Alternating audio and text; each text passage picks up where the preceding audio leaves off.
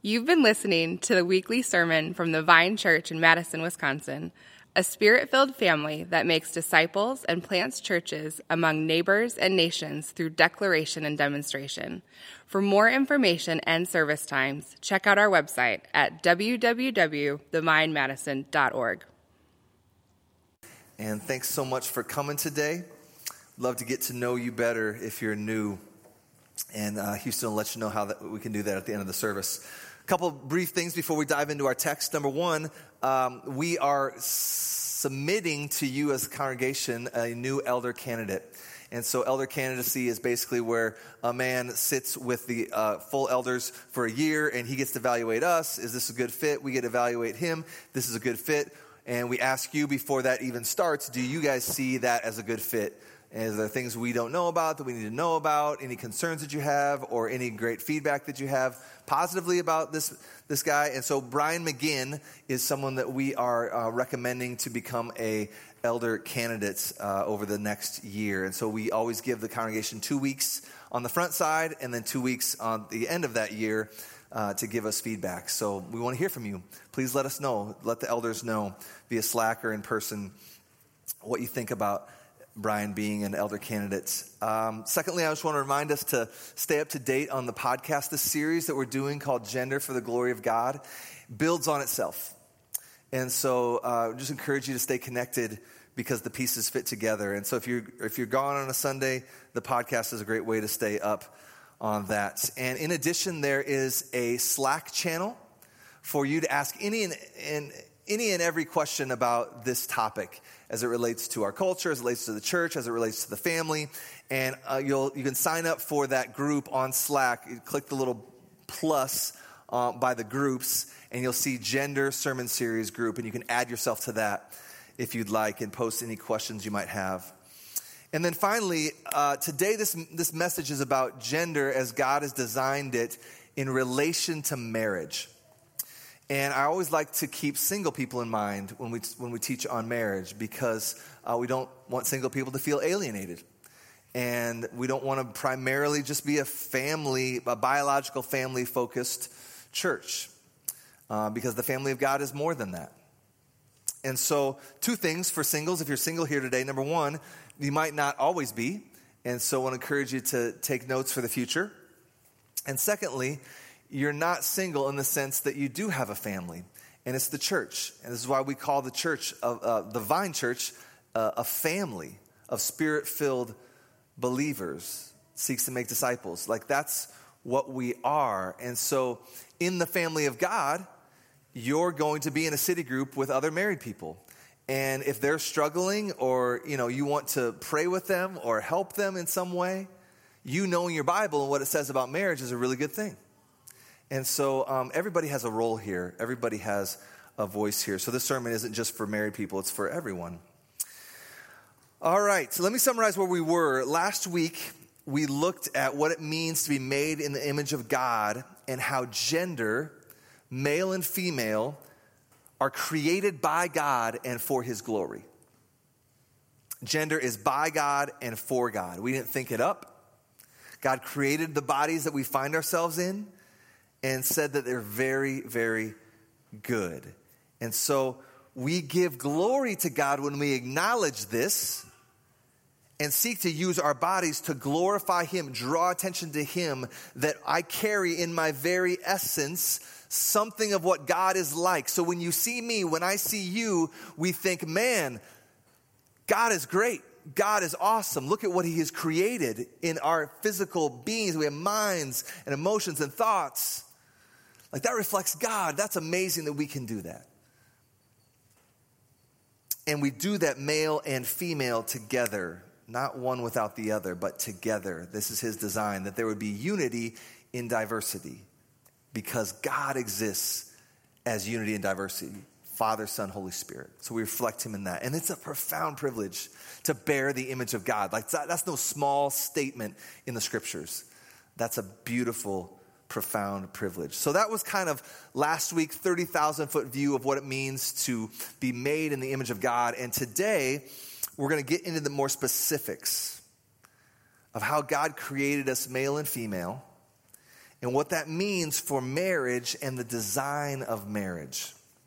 So let me just tell you kind of my point for today, and then we're going to see what the Bible says and unpack this.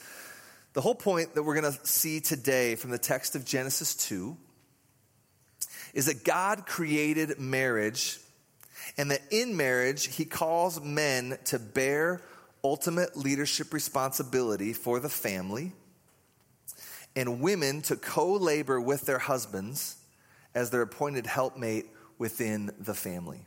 I'm going to say that again.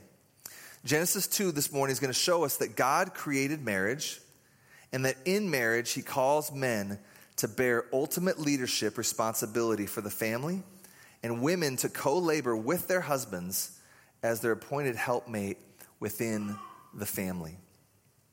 And just want to admit right out of the gate that we understand this is very countercultural. This is very countercultural. But I want to remind us that in this series, we're seeking to draw our convictions from what we see in the Bible and then base our convictions on that, as opposed to coming to our convictions all on our own and then seeking to import those into the scriptures. Okay? So this implies ears to hear. So Linda's going to come now. She's going to read our text for us. If you have your Bible, open it up to Genesis 2, 15 through 25. Genesis 2, 15 through 25. The Lord took the man and put him in the Garden of Eden to work it and keep it. And the Lord God commanded the man, saying, "You may surely eat of every tree of the garden, but of the tree of the knowledge of good and evil you shall not eat, for in the day that you eat of it you shall surely die." Then the Lord God said, "It is not good that the man should be alone. I will make a helper fit for him." Now out of the ground the Lord God had formed every beast of the field and every bird of the heavens, and brought them to the man to see what he would call them. And whatever the man called every living creature, that was its name. The man gave names to all livestock, and to the birds of the heavens, and to every beast of the field. But for Adam there was not found a helper fit for him. So the Lord God caused a deep sleep to fall upon the man, and while he slept, took one of his ribs and closed up its place with flesh. And the rib that the Lord God had taken from the man, he made into a woman and brought her to the man. Then the man said, "This at last is bone of my bones and flesh of my flesh. She shall be called woman, because she was taken out of man. Therefore a man shall leave his father and his mother and hold fast to his wife, and they shall become one flesh. And the man and his wife were both naked and were not ashamed." Let's pray together. Father, we thank you for your word this morning. We thank you for what it shows us, for how it helps us, how you have ordained it as a gift for us. So I just pray, Lord, for ears to hear this morning, that we would have humble hearts, that we would ask your word to adjust us, that we would not ask you to adjust your word to us, but we would adjust to you, God. Would you help us with that? Would you help us with that? And we pray this in Jesus' name. Amen. So look at verse 15. The Lord God took the man and put him in the Garden of Eden to work it and keep it. So this morning from this text, I'm going to just basically draw out 4 conclusions for how this text corresponds to the design of marriage. And I'm just going to give you 4 things, and then we're going to seek to apply it. All right? So number 1, coming from verse 15, that's just kind of obvious. The first thing I want you to see is the order of creation. The first thing I want you to see is the order of creation. Verse 15 says that God, obviously, here it's implied, created Adam first. Okay? And this is something we're going to come back to a lot, because when we get into the New Testament passages about gender in marriage and the church, we're going to see that they draw upon this ordering of creation. Okay? God creates Adam first. It's clear in the text. Now, this does not mean, nor does it ever mean, that Adam is more valuable than his wife, than Eve. Never. We've clearly established last week, male and female both equally created in the image of God. But in an ancient Middle Eastern context, we always have to remember that's the context that the Bible was written. What are their cultural assumptions? When they read this text, what are they hearing? We don't think first about what a Madisonian in 2020 is hearing. We think about what an ancient Middle Eastern mindset is hearing. And what they're hearing is order of creation is a big deal. Order of creation is a big deal. Who comes into the world first is not a big deal in terms of value, but it is a big deal in terms of role and responsibility. So the firstborn in the Old Testament, you'll see this, is known as the one who leads. The firstborn is the one who bears the weight of responsibility. There's a whole big ancient Old Testament concept about the firstborn. Why did God create Adam first? We don't know. He doesn't explain it. It just is, and the rest of the Bible assumes that this is a clear clue for us to pay attention to. So we're going to come back to this in coming weeks. I just want you to kind of log this in your mind. Number one, the order of creation is a big deal for how the family and the church is ordered in God's design. Number two, Eve is created and designated a helpmate to her husband. Eve is created and named as a helpmate for her husband. So we see here in chapter 2 that this is the first time that God designates something as, quote, not good. So we talked about last week, I remind people of this all the time, when seeking to interpret your Bible, one thing you always want to look for is repeated words. The repeated word over and over and over again in Genesis 1 is, it was good, it was good, it was good. God made this and it was good. God made this and it was good. God made this, it was so good. And he made male and female, and he saw that it was very good. And then all of a sudden here at verse 18, for the first time, it's like, whoa, this word slams into us because it's so foreign to our ears after all that we've read, and something is not good. Look at verse 18. Then the Lord God said, it is not good that the man should be alone. So God states it. God identifies it. God designed it. It wasn't that Adam noticed it and then he came and complained to the Lord. No, God just saw it and he names it. It's not good that the man is alone. He can't image me just by himself. There needs to be an ordained counterpart.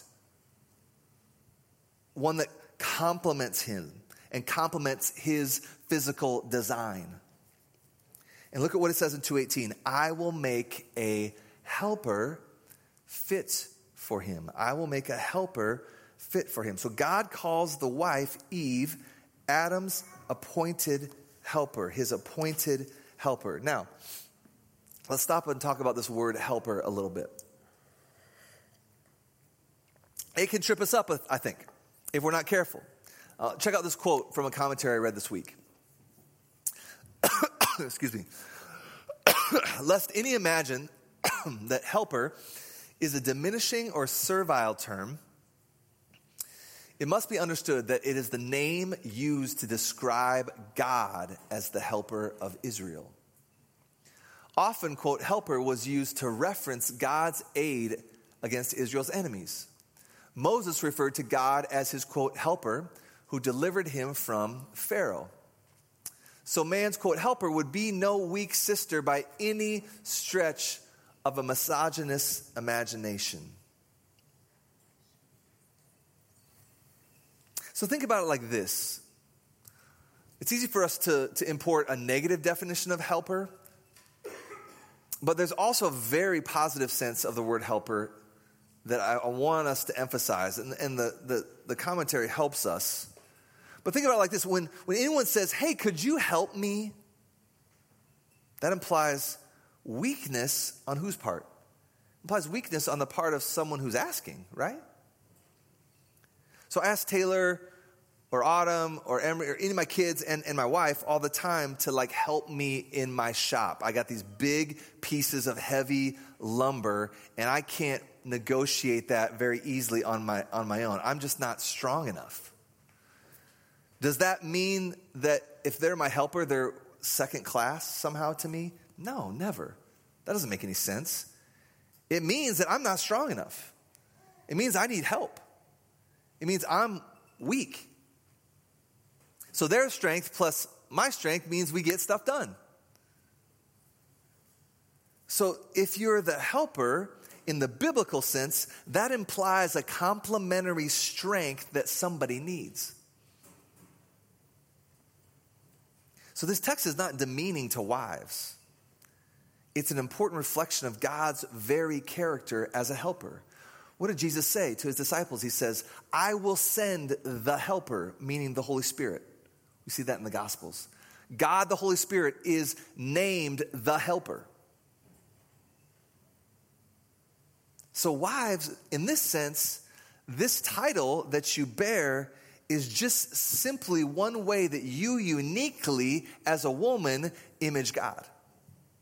Carry the image of God in your being and display to an onlooking world what godly helpers look like. That's an honorable calling. That's very beautiful. So this is not degrading the wife, it's elevating the importance of the wife. Because it points to the fact that a husband is deficient in marriage without his wife. He needs help. I can't raise these kids by myself. I promise you, nobody wants that.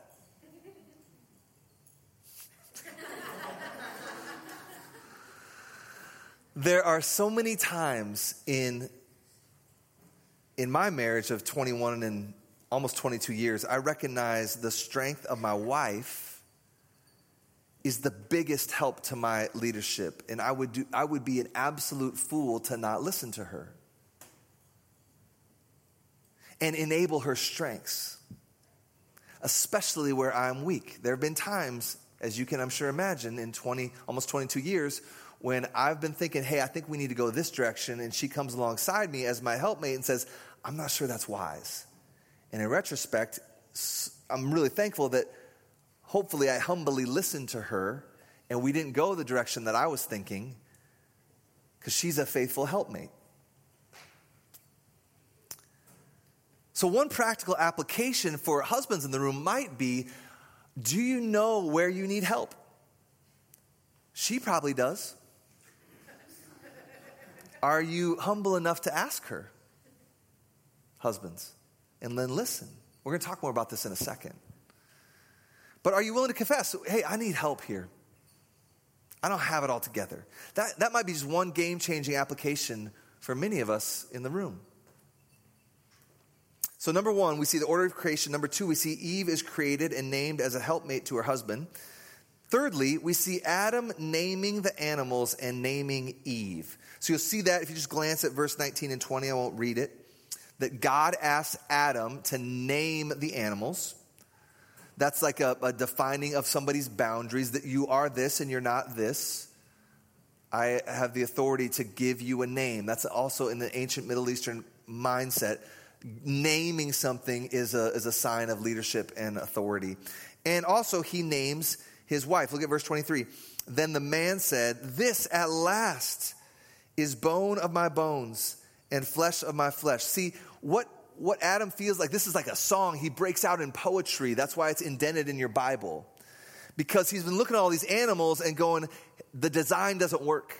The design doesn't work. Me and these animals, we can't be one flesh. It doesn't work.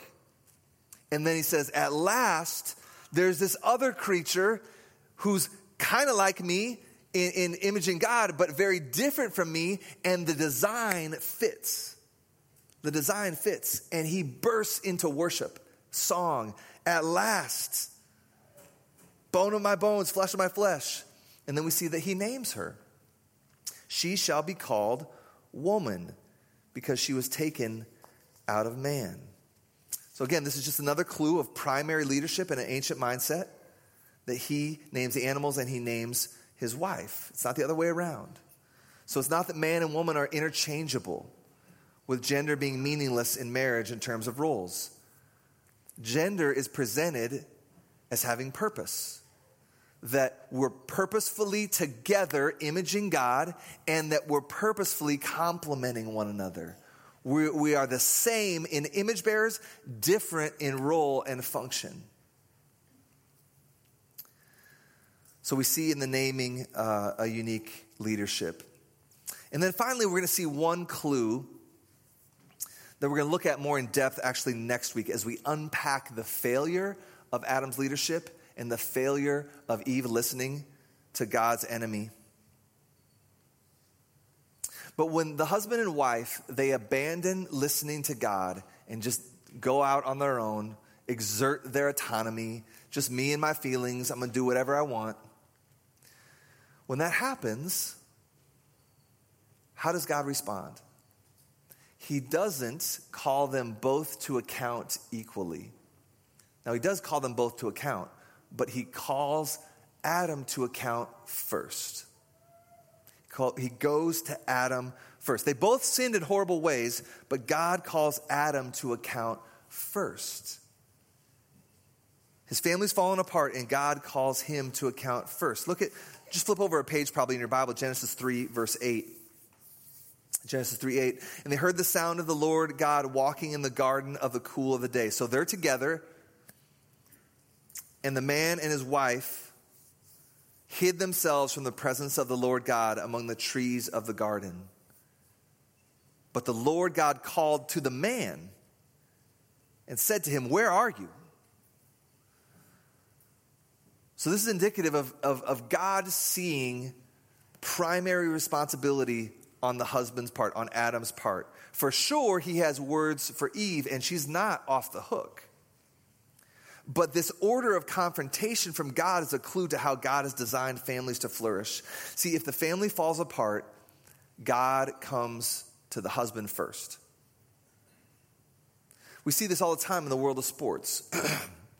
A sports team falls apart, and the coach gets up behind the podium and he submits his resignation.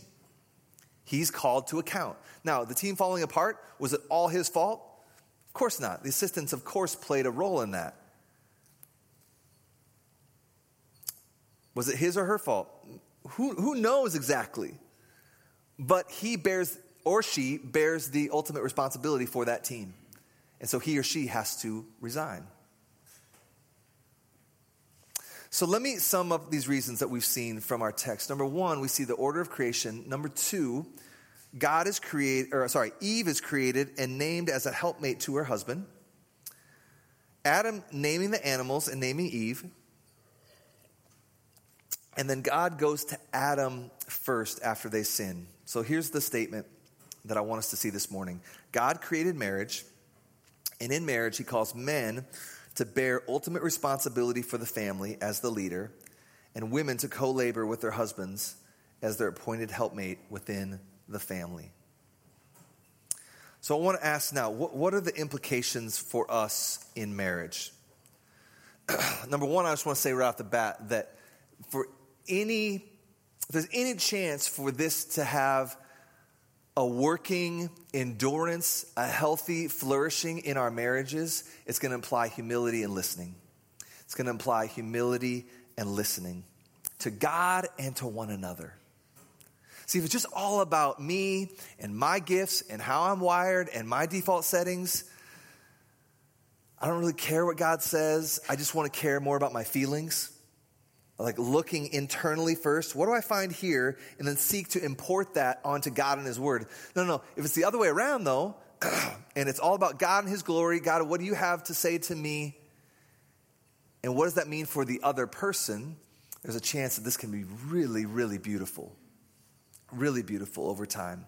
So I want to start with husbands. Husbands, there's a lot we could say. Let me just give you one thought here. Husbands, I think one thing that you need to see here is that your role as a primary leader should be defined as seeking the flourishing of your wife. Seeking the flourishing of your wife based on how she is gifted and wired.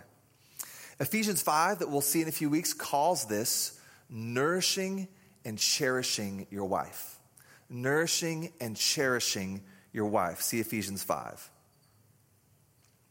See, I think it's important here.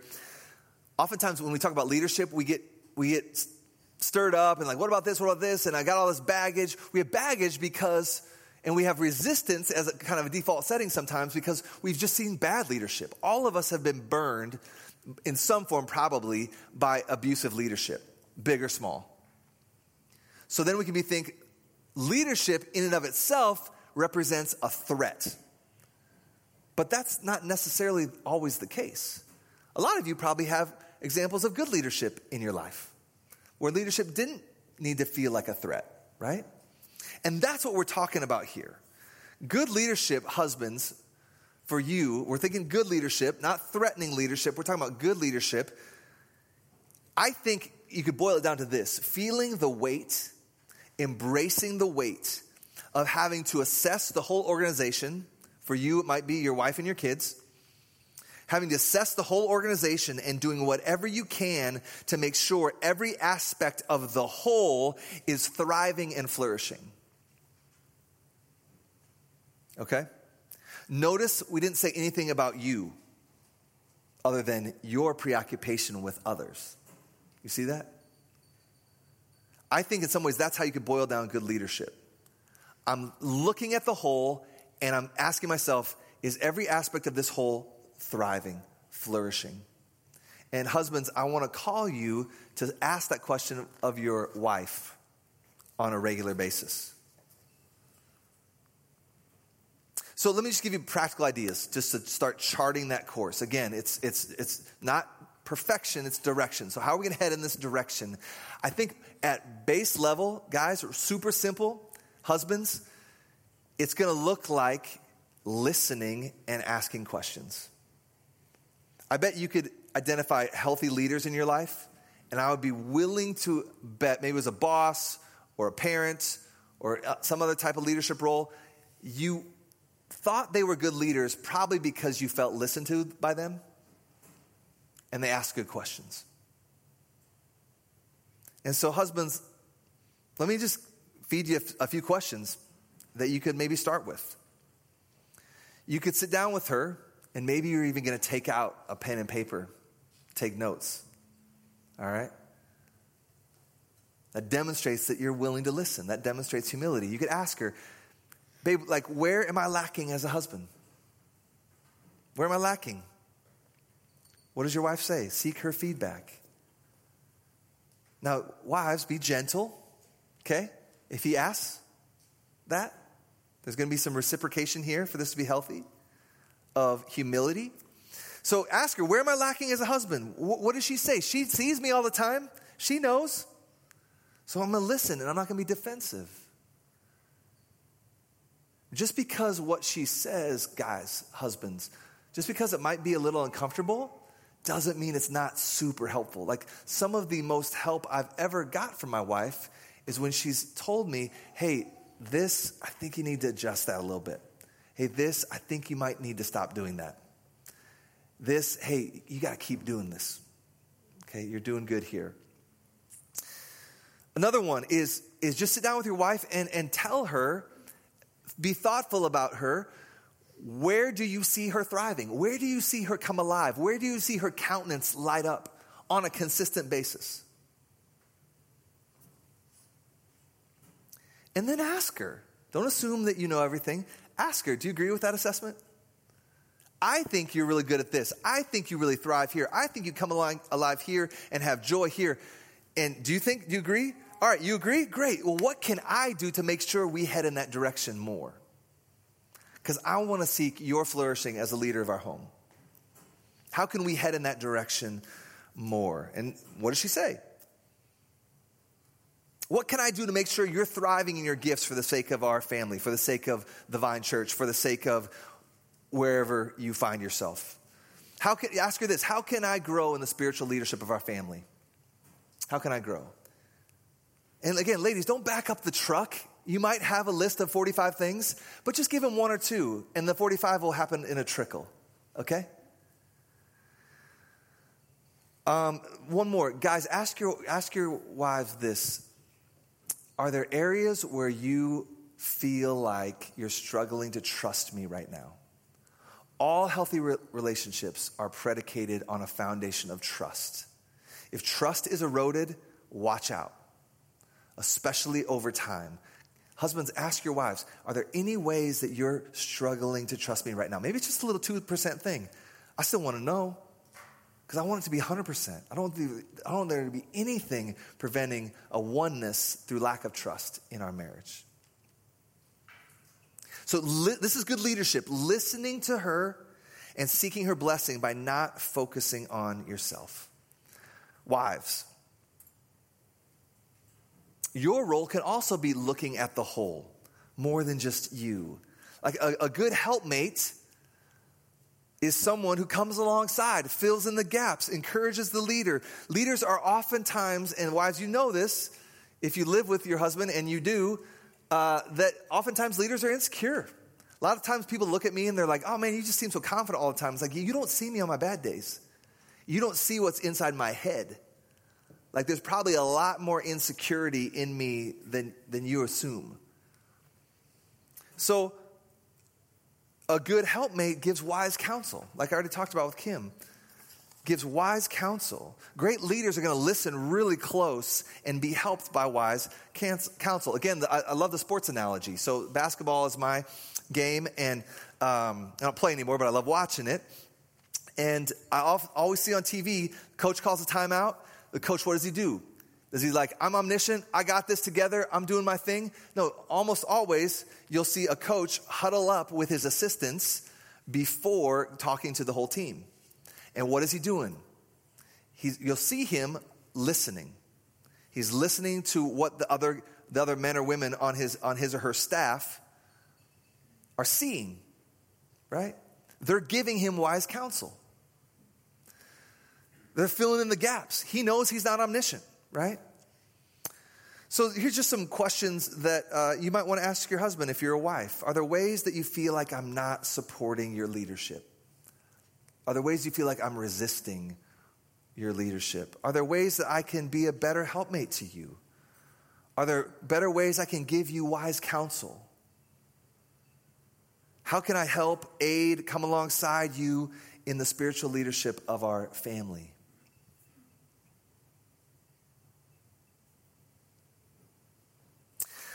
Let me just say this. In my experience in the last 25 years, I guess, of working in churches, there is the possibility, and we have seen it, of like the abusive, overbearing, barking orders kind of bad leader in a marriage. That does exist. In my experience, at least, in the churches where I've worked and here at the Vine, I don't think that's mainly the problem for marriages. It's usually a more passive husband, and the wife is just kind of dragging him along and just wishing that he would take more initiative. And I'm not saying that as an indictment of anybody in the room. It just seems like a theme that is more dominant than like the overbearing, domineering jerk of a guy. And so oftentimes what will happen is the husband will maybe try to start to veer in the direction of initiating. And what can really help that, wives, let me say this to wives. Wives, what can really help that is just to encourage him. Like he's insecure, he doesn't know what he's doing, he feels like he's just like trying to put himself out there, but he's nervous about it, to like lead and initiate.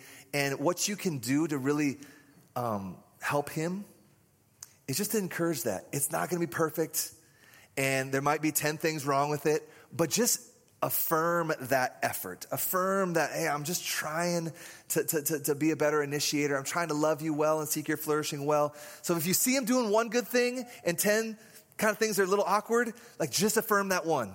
It's good. And over time, it'll probably get better as you seek to help him and encourage him.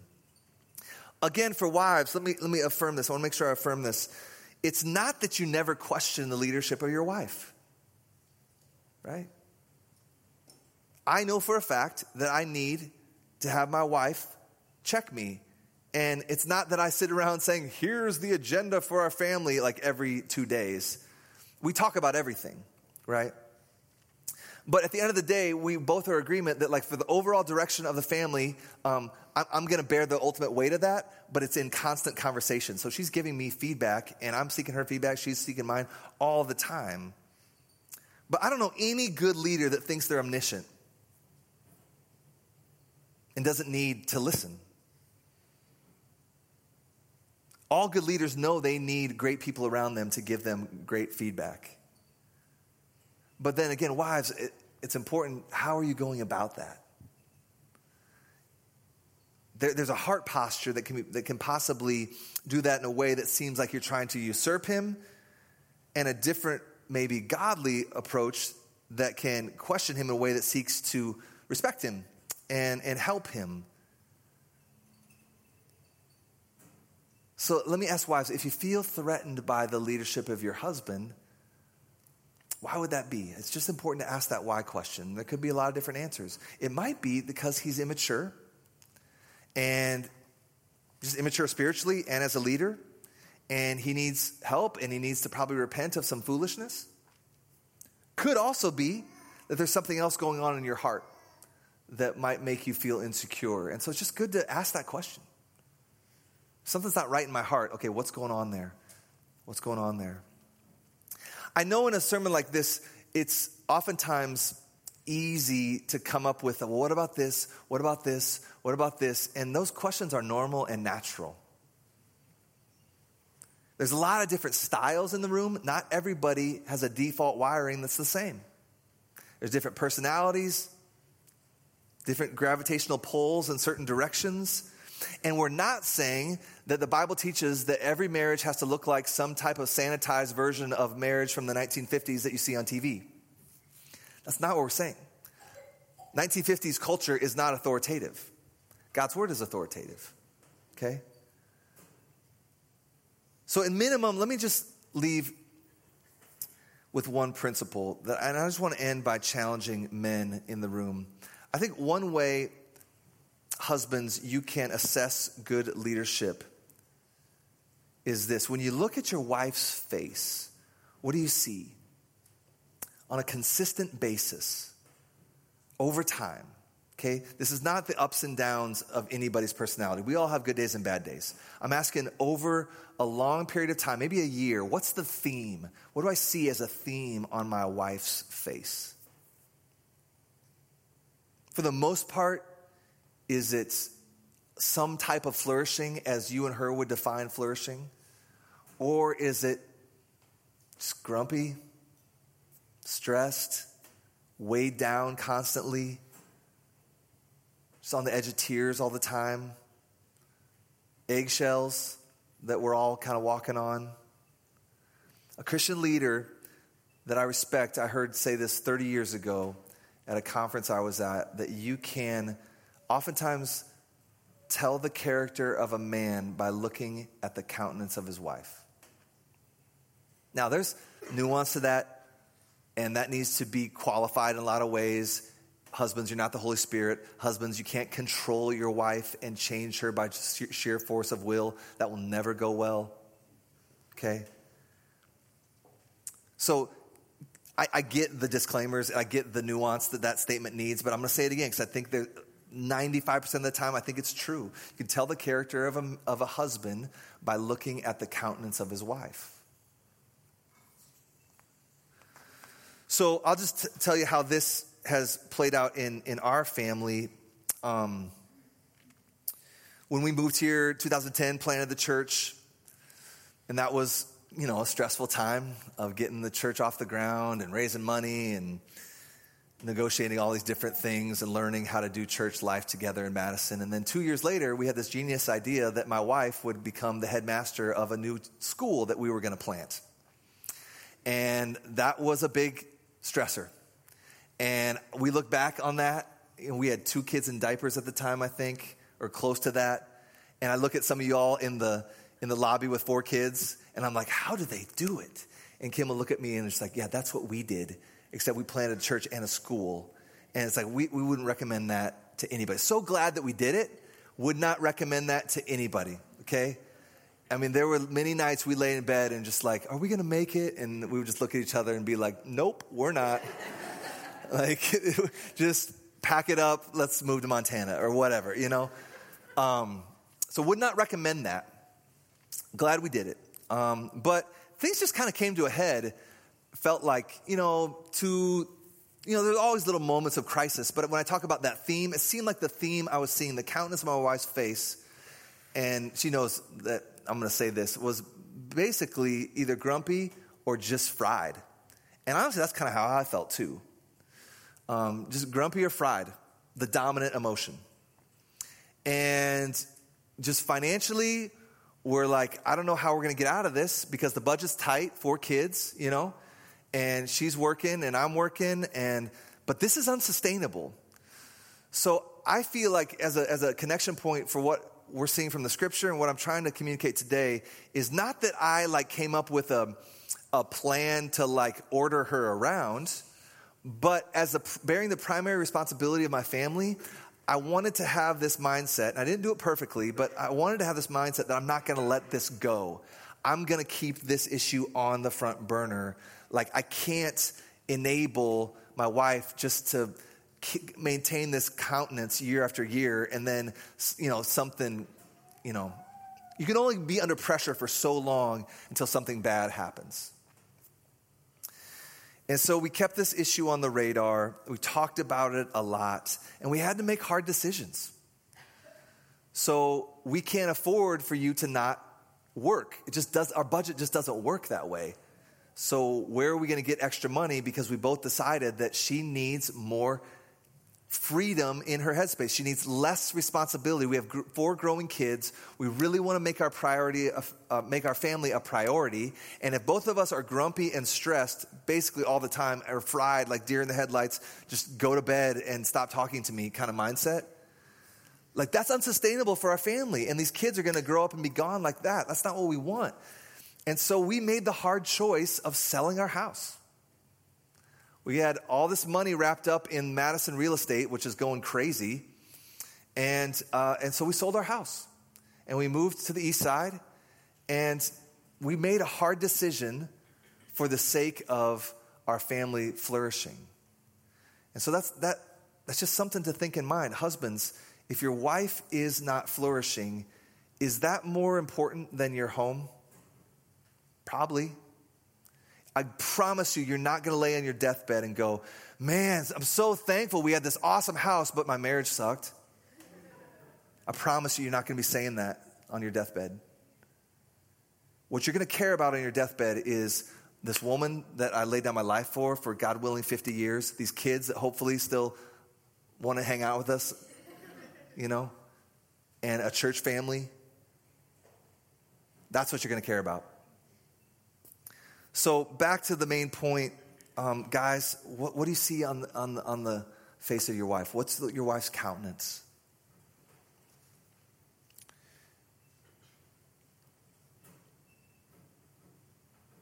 God calls you again. Your leadership can.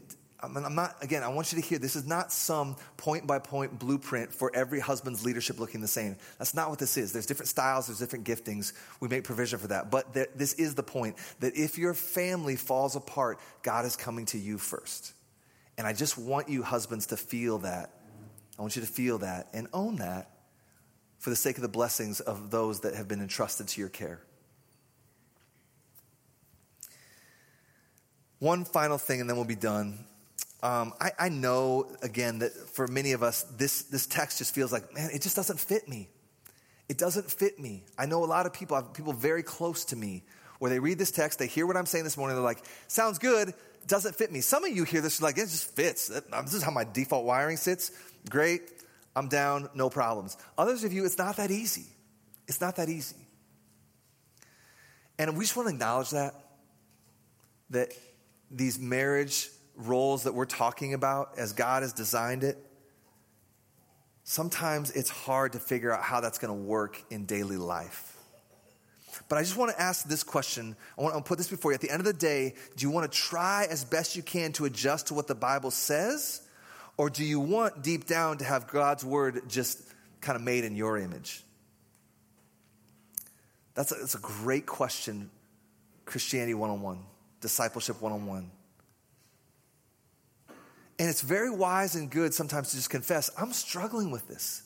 I'm struggling to figure out how this applies with my default settings. Can you help me? Can you help me? And that's the beauty of the church. We come alongside one another. We walk with one another. If what the Bible says just doesn't seem to fit nicely into this essence that I find myself in, this human body, these human feelings that I have, we don't impose that on the Bible. We ask God to help us as we seek to have the Bible mold and shape us as he's revealed his word to us.